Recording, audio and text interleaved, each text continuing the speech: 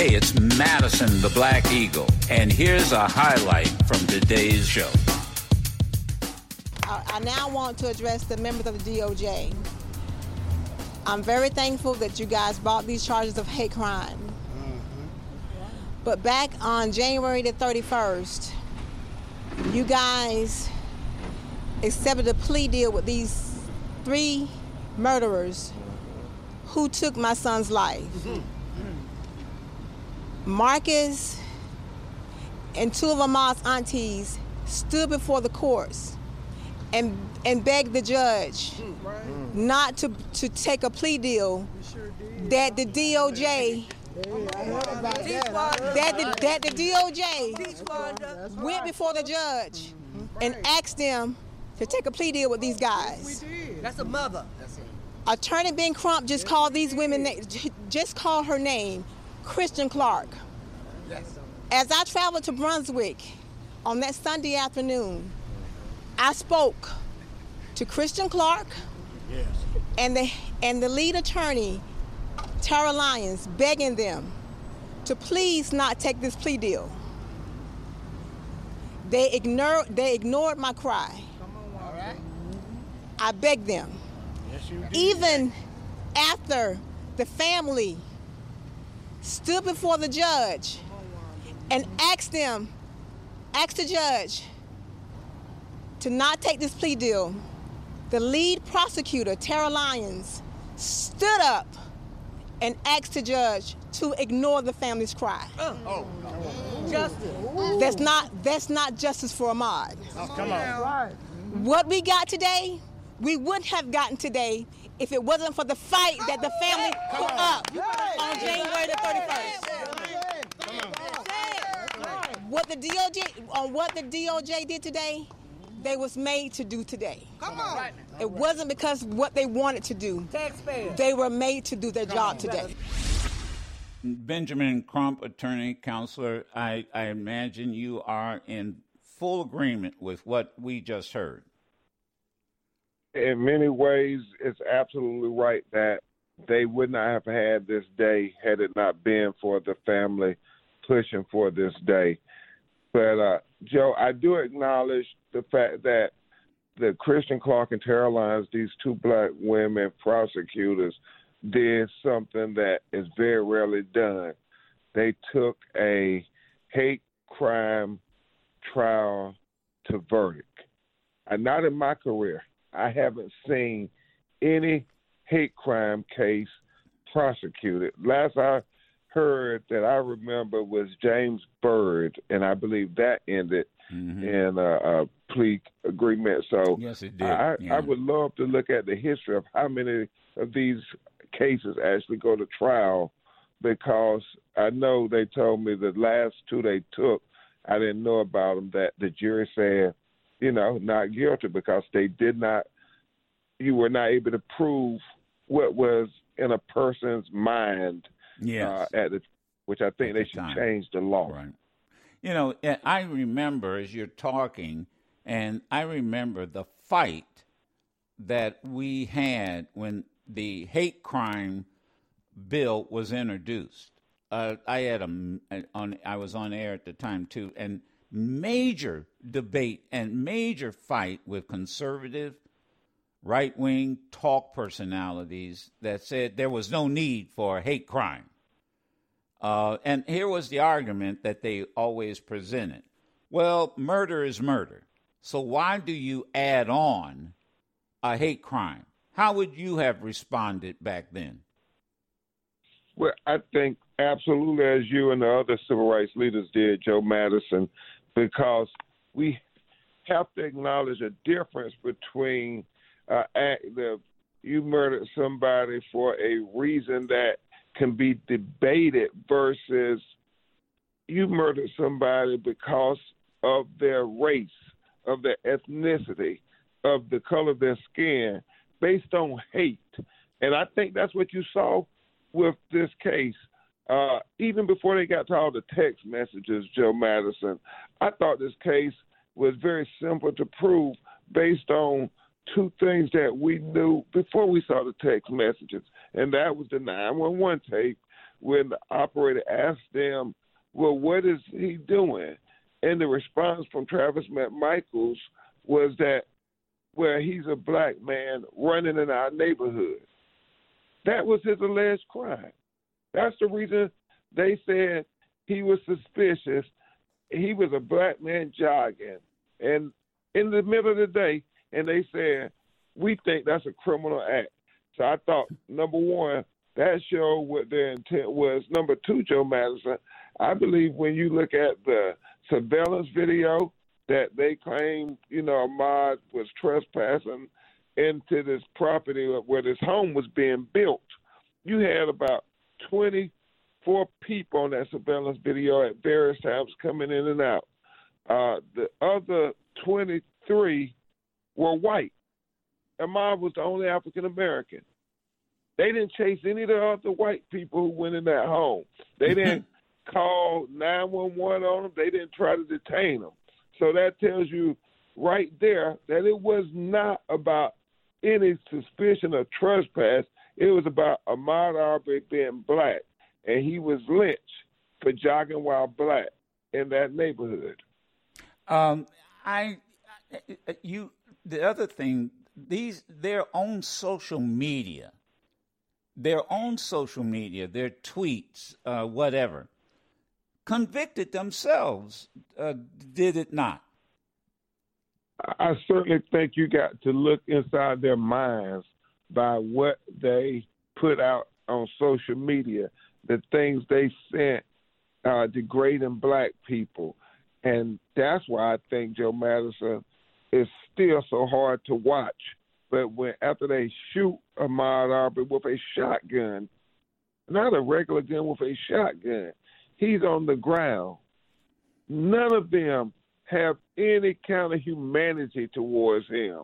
And that tells you they didn't see this young black man as somebody worthy of humanity.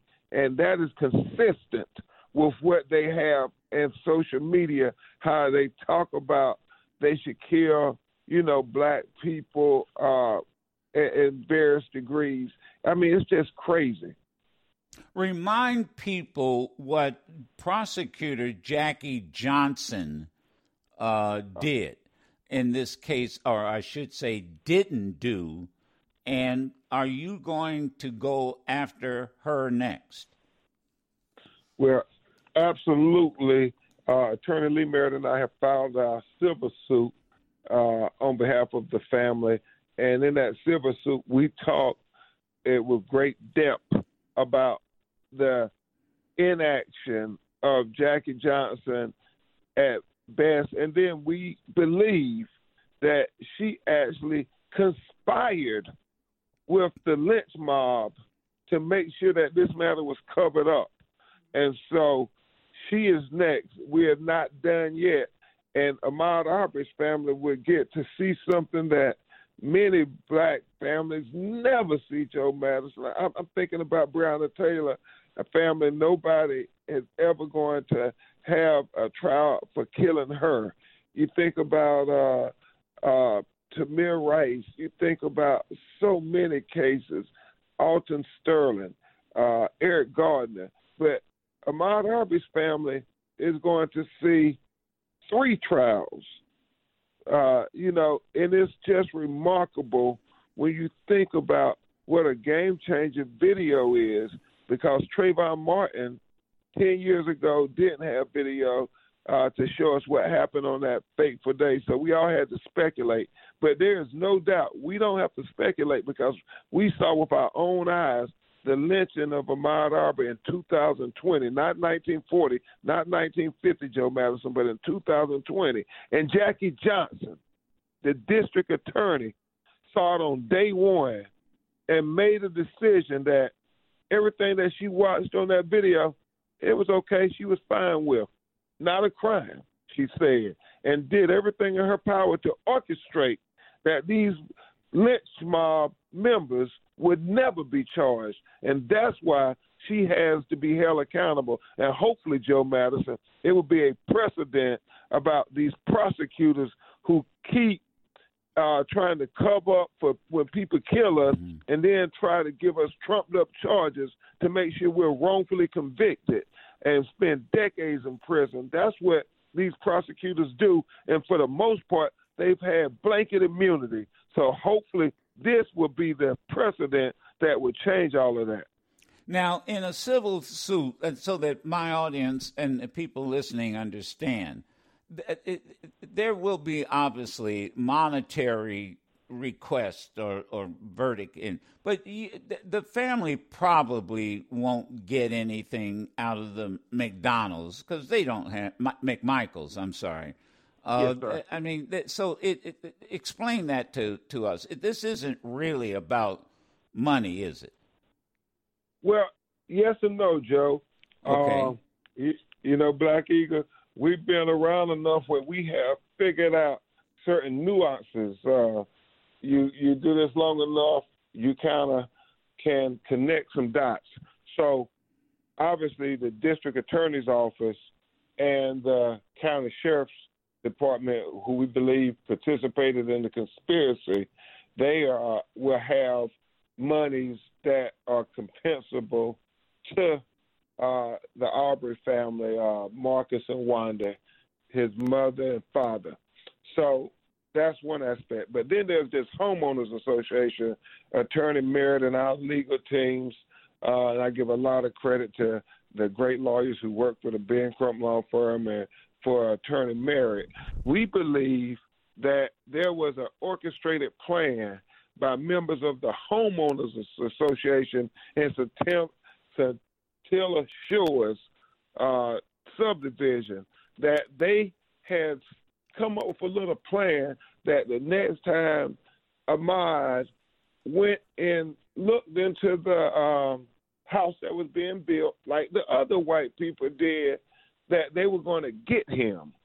And we believe that this homeowners association is going to be liable to Ahmaud's family. And we believe that homeowners association has $1 million policy, if not more. Okay. And so we think there are 3 entities we get to go after Joe Madison. Homeowners Association 1, District Attorney's Office 2, and the Sheriff's Department 3. All right. Now, can I add a possible 4th one? Correct me if I'm wrong. They ended up getting GoFundMe money. I mean, people contributed a substantial amount of money in the defense of these 3 men. Can you go after that money? Well, you certainly could. You can go after any assets that the McMichaels Any asset have. that they have. Okay. Yeah. The only problem, I think, Joe, is with their lawyers' fees, I would imagine they've already exhausted that GoFundMe. But we will look under every stone. Okay. Because they lynched this young man. The last 5 minutes of Ahmaud Arbery's life was god awful. I mean, he was running for his life on that video, and you can only imagine what Ahmaud Arbery was thinking as he ran for his dear life. Finally, and I thank you so much for taking the time and responding. You are representing the teenager who was tackled by police at a mall in New Jersey. What are your plans for that case? Hey, Joe Miles, I miss you so much, brother. It's so good to have you back to talk about these things that need to be talked about in the world. Zakai Hussein, the young kid, he's not a man, 14 years old, that we see on that video, tackled, knees put in his back like George Floyd, when the white kid who was on top of him, who was older than him, who was the instigator, who was the bully, they set him down and didn't do anything to him. Even when he thought that the policewoman was going to put handcuffs on him, she tapped him on the shoulder and told him he was free to go. And so when you think about that biased policing that we saw that black people had long talked about for years upon years, that the police treat us differently, where in that video and that mere 40 seconds, you get to see with our own eyes what they do and how our children are presumed guilty and white children are presumed innocent. And that's what leads to Ahmaud Arbery and Trayvon Martin if it's swept under the rug. And if they literally don't have any accountability. So on March 2nd, I know we're going up there and we're going to be looking at filing a federal civil rights lawsuit in violation of the Fourth Amendment protections against unreasonable search and seizure. A lot of people saying, Ben Crump, you're crazy. There's nothing wrong. He didn't get hurt. It was a misunderstanding. Well, these misunderstandings lead to our children being killed. And those officers, if they think this was good policing, then they need to be terminated. And they're right. We don't know what we're going to get out of the lawsuit, but I know we can't remain silent and just say that what happened on that video is acceptable, because far too many times it turns into a Dante Wright. Yeah, it turns and you just shared something that I wasn't aware of. Maybe the local people were, and because the news doesn't get as equally as covered as it should. I was not aware that the one police officer told the older instigator, the bully, "You're free to go." We didn't hear that. We didn't hear that. Absolutely. You're free to go. Yeah. So he could have actually got up and walked away. Joe, it is so crazy, Joe. When you look at the video, the police experts tell me the National Organization of Black Law Enforcement Executives, they call me and they said, Attorney Crump, what she did was so inappropriate.